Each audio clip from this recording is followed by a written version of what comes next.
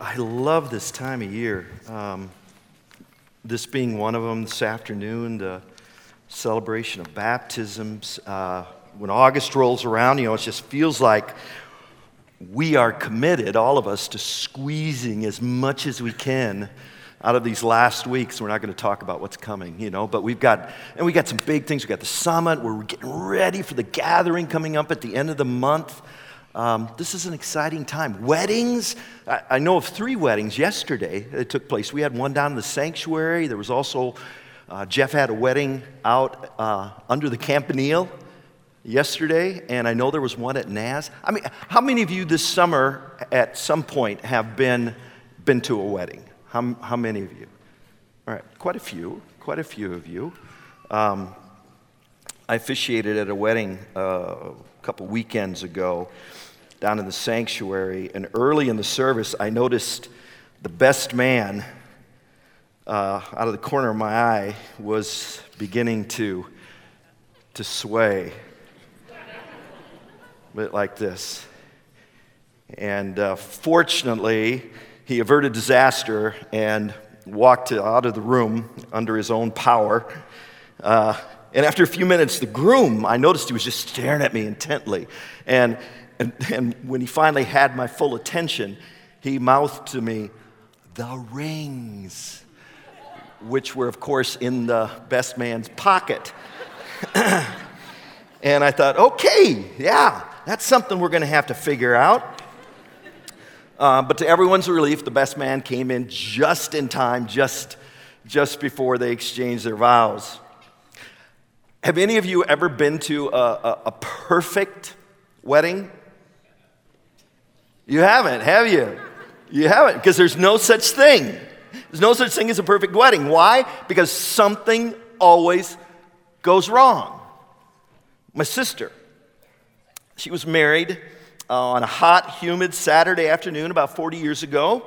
About 30 minutes before the service started, her wedding cake, which was perched on this card table in the church, unair-conditioned church basement, ready for the reception, surrounded by this beautifully arranged flowers and napkins. That wedding cake fell over. And it did one of those slow motion tumbles that's just agonizing to watch from across the room, but there's nothing you can do about it. It was interesting. We were talking about this backstage, and 2 other people sitting in the huddle also experienced the same thing at their weddings. So 30 minutes before the wedding began, my sister had a card table that was covered with cake and napkins and flowers smeared with frosting. But I think what helped was that the wedding ceremony itself was delayed enough that the cake maker was able to build a brand new cake out of spare parts that she had at home. Now, I don't know if you knew that wedding cake makers do that. They have spares just in case a cake tumbles. So there was just enough time to make a new cake. And the reason why the cake maker had just enough time was that the groom's father, my brother-in-law, his father had a gallbladder attack right before the service started. He was crumpled up on the floor in so much pain in his nice suit, he had to wait for a doctor to come and dope him up to the point of being incoherent so that he could just be perched up in the front row throughout the service. And that all took about 30 minutes, which was just enough time for a new cake to be made from the spare cake parts. Something always goes wrong at a wedding. A friend of mine, who often says that he married the woman he loves and he loves the woman he married, was lucky he got married at all. He had a wedding that was a disaster. To begin with, the minister didn't show up for the rehearsal. How can you have a wedding rehearsal without the minister? Well, they didn't. He got married about 50 years ago, and he said that the poorly fitted pastel tuxedos that he and the groomsmen wore made them all look like Paul Revere and the Raiders. All right, I'm glad some of you are laughing. Some of you are just laughing because you have no idea what I'm talking about. Louie, Louie, oh, baby, now we gotta go. Yeah, yeah, yeah, yeah. You know that one? That's Paul Revere and the Raiders in their pastel tuxedo with the frilly shirts. So an hour before this guy's wedding, my friend's wedding, one of the groomsmen threw up. Half hour before the wedding, the groom ripped the seat out of his pastel tuxedo pants. And when the ceremony began, the bride was crying so hard that her nose was running uncontrollably throughout the entire service. And at the end, after the couple was pronounced man and wife and they began to recess down the center aisle, the best man accidentally stepped onto the bridal train.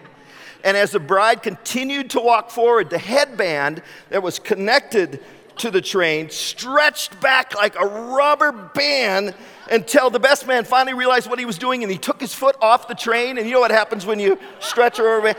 It shot forward and shot the headband and the train up into the air. However, the bride somehow kept moving and just reached up into the air with her free hand, grabbed the headband and slammed it back down onto her head. And my friend said that it was at that moment that he knew that his brand new wife was some amazing woman. So, something always goes wrong at a wedding. There's always a glitch, a hiccup, a mistake, something forgotten. The soloist loses her place. The groomsman loses his contact lens. The bridesmaid loses the heel on her shoe. The best man loses the ring. The mother-in-law loses her cool. The flower girl loses her nerve and runs back down the aisle crying. The wedding underneath the campanile on UNI's campus loses a cloudless sky and the rain begins to fall. Or the groom loses consciousness and drops to his knees like he's been shot in the spine with an elephant tranquilizer. Something, say it with me, always goes wrong at a wedding. Even weddings in the Bible. The Gospel of John in the New Testament says that a wedding took place in Cana of Galilee. And sure enough, something went wrong.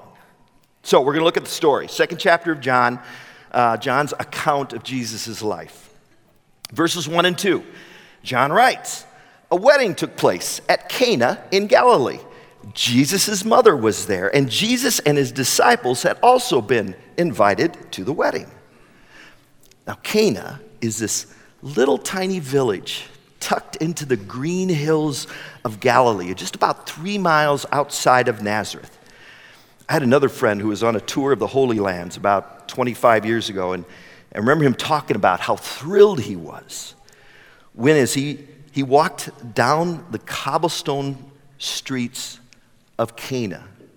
He turned a corner, and there he saw this big crowd of people gathered in the town square, and they were ringing cowbells and laughing and clapping and cheering. And he realized it's a wedding reception, a wedding in Cana of Galilee, just like the story of the Bible. Now, in Bible times, weddings were these big, lavish, long-lasting affairs. Celebration could last like a week, and new guests would arrive every day, and the wine would flow freely at those events. And at this particular wedding, in John's story, I just imagine things were going along just fine. The goat meat was grilled to perfection. The guests smeared olive paste on brown bread, and it was delicious. The rabbi's teaching was mercifully short. The bride was beaming. The groom was handsome. Everything was perfect. Nothing could go wrong. And then just then, something did go wrong. Verse 3. Jesus' mother said to Jesus, "They have no more wine." They ran out of wine. Don't know why. Maybe more people came to the reception than they anticipated. Maybe the caterers slipped up. Who knows? What we know is they ran out. And Jesus' mother tells Jesus about this. with a clear expectation that he's going to do something about it. But Jesus, who wouldn't turn stones into bread when challenged by Satan in the wilderness, is not about to get into the catering business. And he says, verse 4, "Dear woman, why do you involve me? Is this what you think it means to be the Messiah, Mom? Providing refreshments at parties?" But the mother of Jesus wouldn't take no for an answer, and she says to the servants, "Do whatever he tells you," and goes off. And apparently Jesus gives in. And isn't that interesting? Even Jesus, the Son of God, couldn't hold out to his mom. When mom says jump, us boys respond by saying, "How high?" Yeah. You know, to me, it's really comforting to know that Jesus understands what it means to have a mom. So, what does Jesus do? He orders that 6 stone jars, each with a capacity of 20 to 30 gallons, be filled up with water. And then in verse 9, verse 9,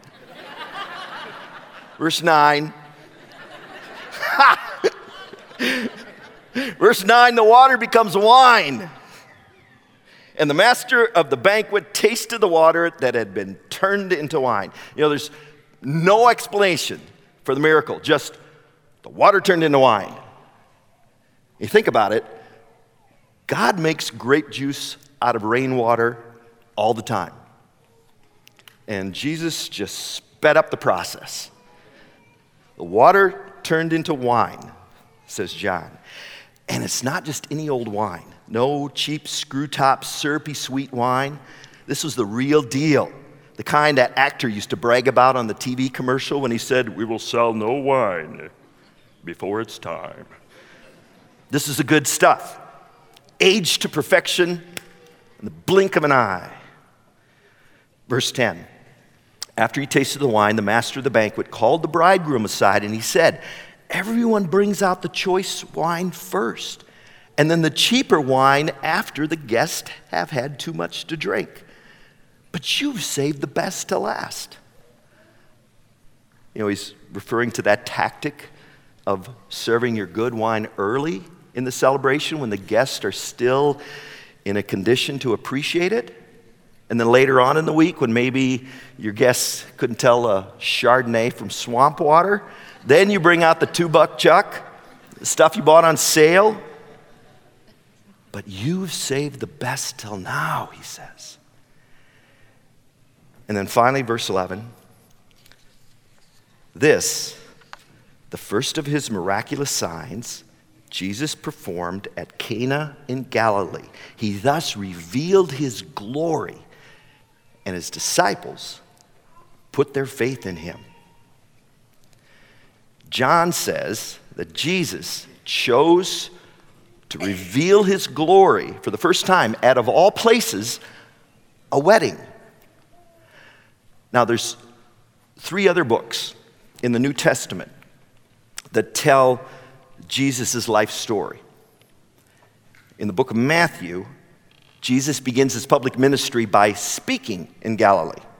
And in the book of Mark, Jesus begins his ministry by inviting Simon and Andrew and James and John to follow him. And then in the book of Luke, Jesus begins by going to the synagogue and opening up the scroll from the prophets and reading. And to be honest, that's what you might expect Jesus to do when he steps out of the shadows and into the public eye, to preach, to call his followers to him, to read from the scriptures. And then along comes John, who writes about this man who calls himself the bridegroom. And he begins his story of this man, Jesus, at a wedding where people had a little too much to drink.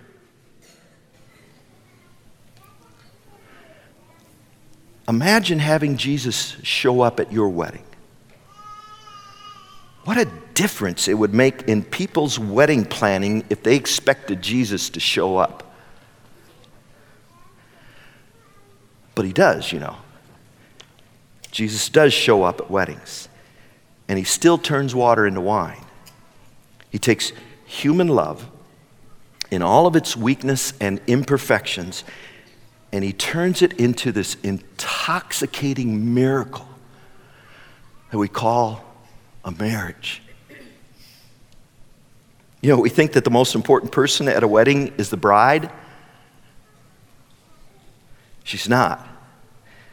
Matter of fact, in our story here from John, the bride isn't even mentioned. She's anonymous. Jesus is the most important person at the wedding. You know, Governor Reynolds can give you a license that makes it legal for you to live together, but only God can make you husband and wife. Only Jesus turns the water into wine.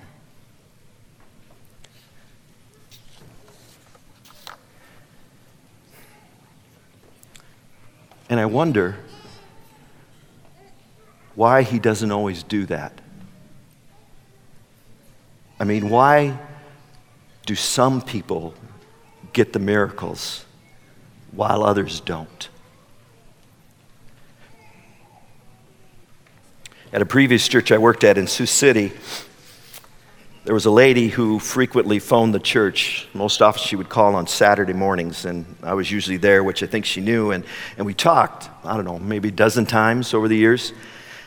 I don't know her name. I know her first name, but I never knew her full name. I never actually met her. We would just talk on the phone every once in a while.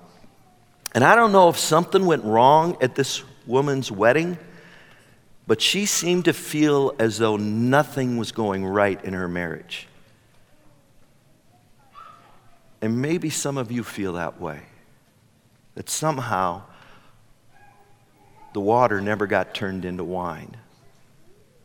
She would tell me about her life, how she was so envious of her friends, how they all seemed so happily married, and she was mad. She was so mad that that wasn't happening to her. She was mad at herself. She was mad at her husband. She was mad at God. She would call him the guidepost God, just like the magazine, Guidepost. I grew up with Guidepost magazine at home all the time. Here's a couple of old issues from the 70s. On the end table, in the TV room, in the basket, in the bathroom, on the kitchen counter. My grandmother would clip stories out of Guidepost and send them to me when I was in college and when I was in seminary. And this woman in Sioux City said that in Guidepost magazine, all the stories had happy endings. There were stories of people who got the miracle, people whose water got turned into wine. God would talk to them in complete sentences. He would whisper to the Christian professional golfer which club to use to win the tournament. He would tell the Christian housewife in California to bottle her homemade barbecue sauce, and she would make millions. He would steer a young woman into the right place at the right time, and she would meet this wonderful Christian husband. And she would say to me, in Guideposts, there's always a picture of some happy woman that looks like an astronaut's wife, all blonde and smiley, whose prayers God has answered. The people in Guideposts always get the miracle. For them, the water always gets turned into wine. Some people get the miracle, but some don't. I know people, and maybe you're one of them, who pray without ceasing for some water to turn into wine, and it doesn't happen. And you read Guidepost, and there's the survivor of the airplane crash. There's the pitcher who throws the no-hitter. There's the cancer victim whose disease went into remission. There's the college basketball star who said a prayer during timeout and then swished the three-pointer to win the game. And you think, why doesn't that stuff happen to me? Why don't I get the miracle? How come my water doesn't turn into wine? And John says that when Jesus performed his first miracle, that his disciples saw it and they put their faith in him. They followed him. And you know what? I think it's easy to have faith when you get the miracle. But Jesus went on to say this to his friends at the end of the book of John. Because you have seen me, you have believed. Blessed are those who have not seen and yet have believed. And I guess that's the Bible verse for the lady on the phone in Sioux City. Blessed are those who have not seen and yet have believed. In the book of Matthew, chapter 5, Jesus begins his most famous teaching called the Sermon on the Mount with the Beatitudes. Now, Beatitudes are a literary form that usually begins with the word blessed. And then it points to the integrity and the morality and the goodness of a person. And the character of this person being praised in the Beatitude is so strong that it deserves a reward. So here's what Jesus said. Blessed are the poor in spirit, for theirs is the kingdom of heaven. Blessed are those who mourn, for they will be comforted. Blessed are the meek, for they will inherit the earth. Blessed are those who hunger and thirst for righteousness, for they will be filled. Blessed are the merciful, for they will be shown mercy. Blessed are the pure in heart, for they will see God. Blessed are the peacemakers, for they will be called sons of God. Blessed are those who are persecuted because of righteousness, for theirs is the kingdom of heaven. Blessed are you when people insult you, persecute you, and falsely say all kinds of evil against you because of me. Rejoice and be glad, because great is your reward in heaven. For in the same way they persecuted the prophets who were before you. And at the end of the book of John, Jesus said this beatitude. Blessed are those who have not seen and yet have believed. Blessed are those who don't get the miracle. Blessed are those for whom the water stays water, and they still believe. They still hang on to the hope that there's a God in this world, and He has a good plan for all of us. On the night before He died, Jesus fell to His knees in the garden, and He prayed for a guidepost answer. He said, Father, if it's possible, may this cup be taken from me. And did He get a guidepost answer? No.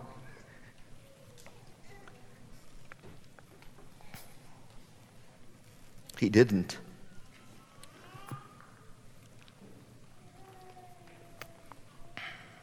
Instead, He got a Gethsemane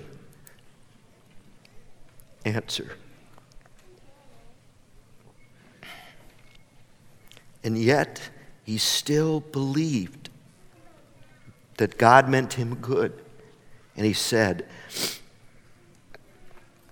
yet not as I will, but as you will. Jesus praises everyone who doesn't get the miracle, those whose water doesn't turn into wine. He says, blessed are you, for you are the sort of people that make up my kingdom.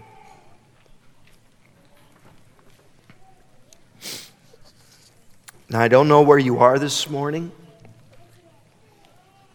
From my experience over the years, we agree as a staff that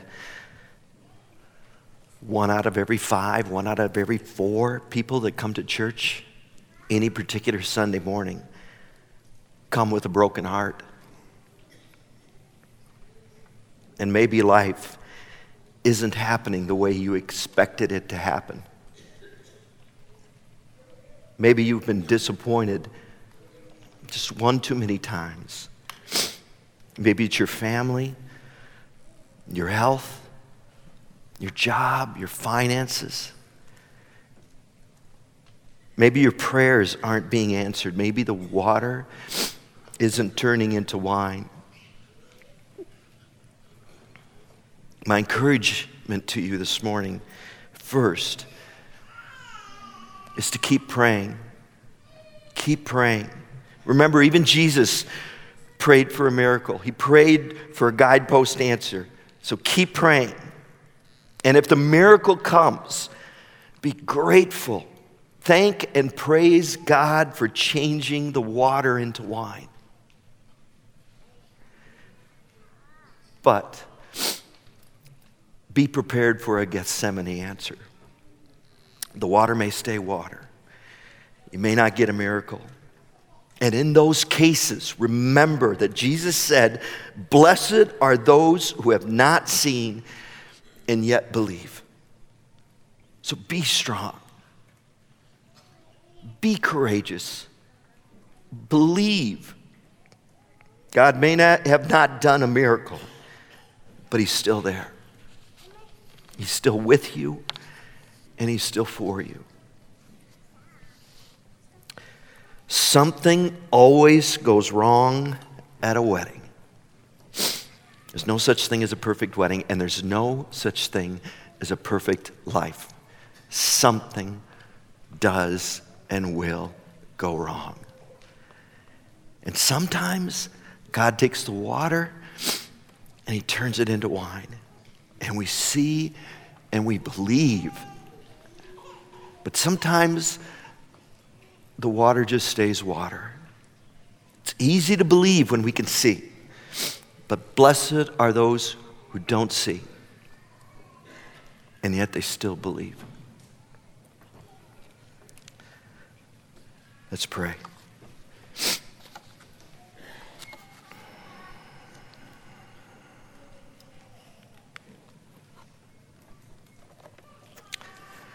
God, that's a hard one.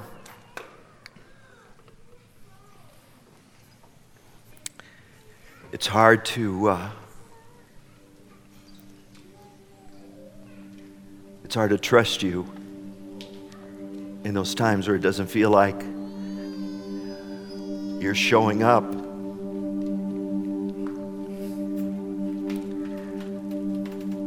So I pray, God, that through your Spirit, we may have the maturity and the strength to believe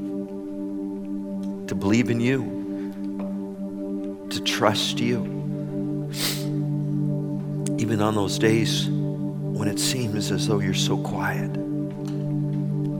God, we thank you for those times when you show up in powerful ways, in ways in which we can only say it's God. It's you, Father. That's what just happened. Please help us so that when we don't see,